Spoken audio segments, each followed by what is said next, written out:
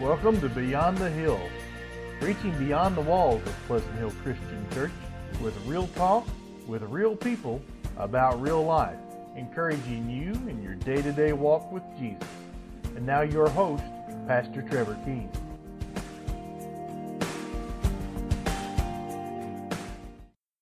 Hello world, and welcome back to Beyond the Hill. It is April the 1st, so as you listen to this, maybe you Trevor, I got to say something. Yeah. So I hadn't told you I was saving this. I've decided this is our last podcast. Okay. What's tomorrow? Well, tomorrow is April the 2nd. Yeah, what's today? April the 1st. Yeah, what's April 1st? Well, I would say April Fool's, and that's what I'm hoping you're going with here. Okay. Okay, because I was about to say, I thought you were going to say something like this, Bruce. I'm sitting next to my April Fool's, but I'm glad you didn't go there.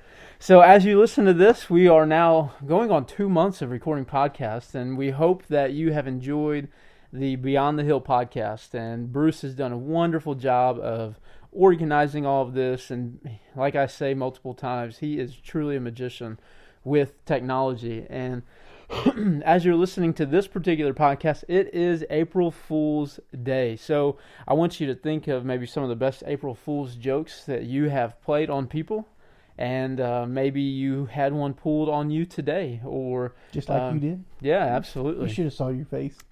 You know, I was expecting something a little more harsh than that, especially from you. Oh.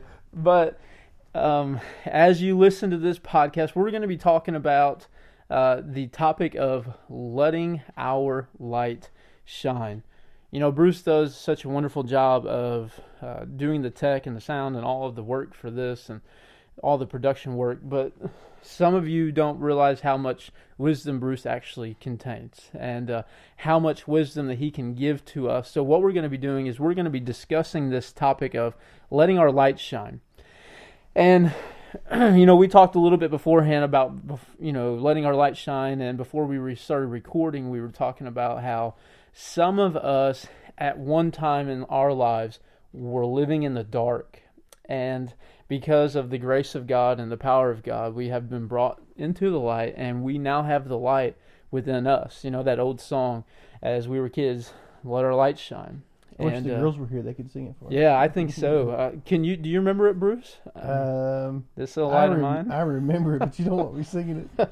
We might turn some listeners away.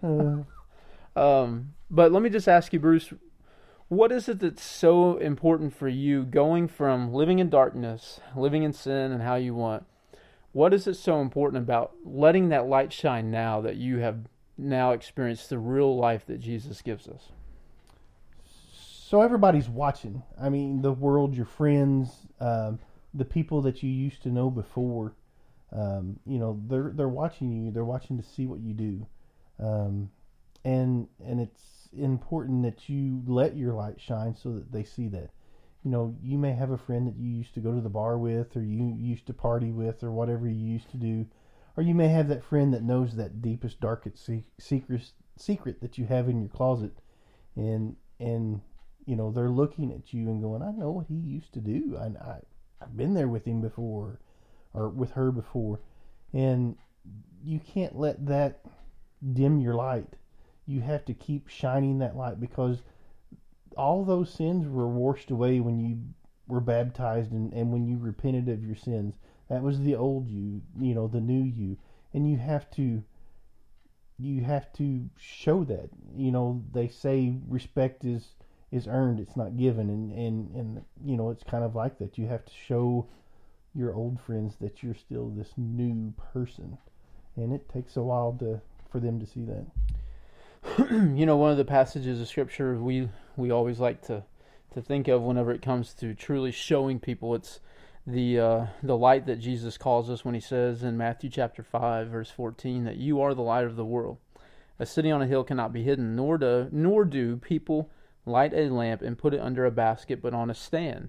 You wouldn't want to put your lighting of your house under the couch and the floor, would you? I mean, you want it to where it can be seen. And he goes on to say that it gives light. Desk bunnies don't need light. Yeah, no, they do their job anyway. And in verse 16 of that chapter, it says, "In the same way, let your light shine before others, so that they may see your good works and give glory to your Father in heaven, who is in heaven."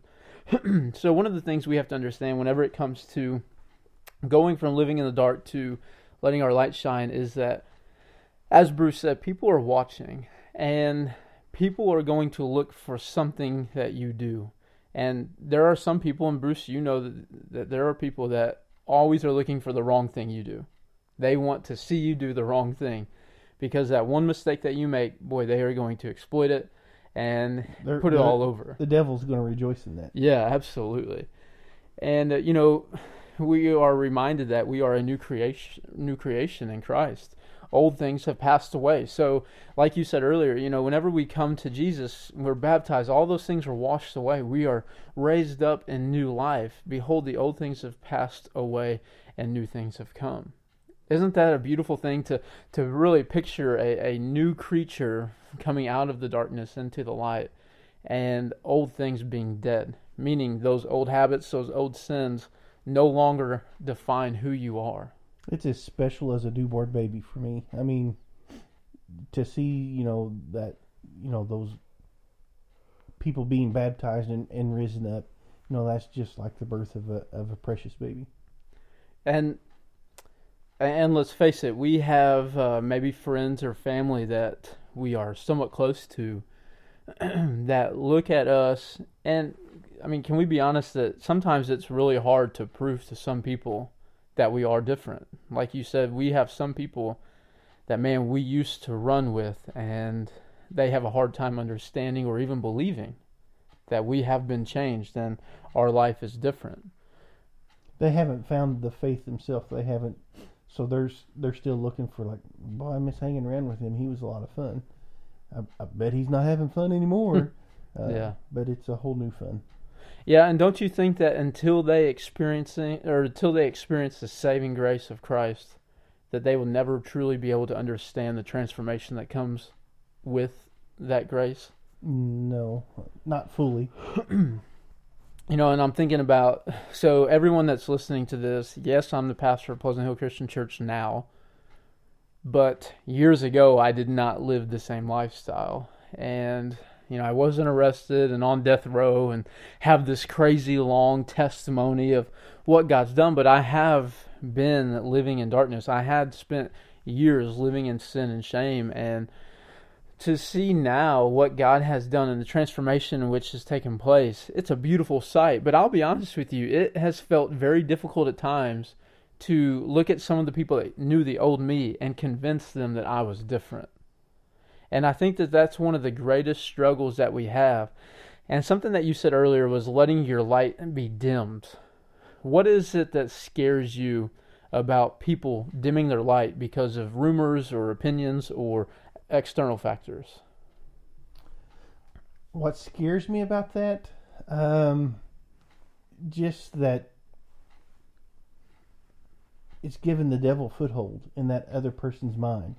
It's giving them, I knew you weren't really truly a Christian there, or just it waters down that image of what Christianity is, or what the person is thinking of you, and you may not even know that person's watching. You may not even think they see you from afar, but trust me, they do. Yeah, and so here's a personal experience. I got into the Marine Corps and got married, and Michaela and I became members of a church in North Carolina, and about, I guess, a couple of months before leaving North Carolina to come home is when I told Michaela that I believe God's calling me into ministry. I had no idea what it was going to look like. I thought, well, maybe I'll have my own private jet, and no, I'm just kidding. Joel Osteen over there. Totally kidding. But I had no idea what. Fly into Washington County airport. Yeah, my in-laws live by the airport. Maybe I could park my plane at their house. But one of the things was I was kind of fearful of the unknown, but I was also afraid of the known. And here's what I mean by that. I was fearful of the unknown because I didn't know where God was going to lead me. And I was fearful of the known because I knew exactly where I had been. Going into ministry, it was one of the scariest things for me, leaving a good job and a somewhat, positive career as I was ranking up pretty quickly. But I can remember telling a few people that I believe God was calling me into ministry, and I can remember someone telling me afterwards, which they said that they were thankful that I had truly pursued that call. They thought to themselves when I had mentioned that to them, well, let's see how long this one lasts. Because they had known me. Again, I was fearful of the unknown, didn't know where God was going to lead, but I was fearful of the known because I knew who had seen the old me, who had walked with the old me, and exactly where I had been. So I don't want to say we have to work harder, but something we were kind of talking about before going on and recording this was that sometimes some people, we have to just continue letting it shine, even though they may view us through our old image and some of our old habits. And I really liked how you said letting our light dim. And if you're listening to this, then I want to encourage you to continue letting your light shine.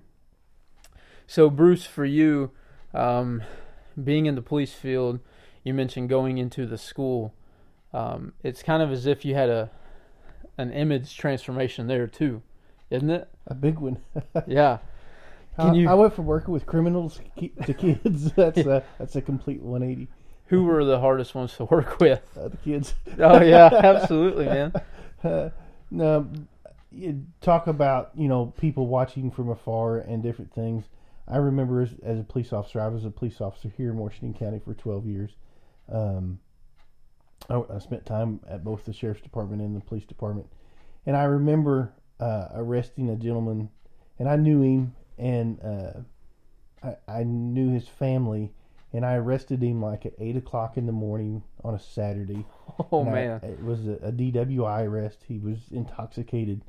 And as I got him into the booking, he got a little agitated. If you got arrested twice in one day, you would be too, because this was his second arrest. Oh, man. He got arrested earlier in Steelville, bonded out, and drove to Potosi and got arrested when he got here. And, we had that opportunity to talk while we were booking. And I don't know to this day what it is I said, but he looked me up several years later, and he said, "I want to thank you for arresting me."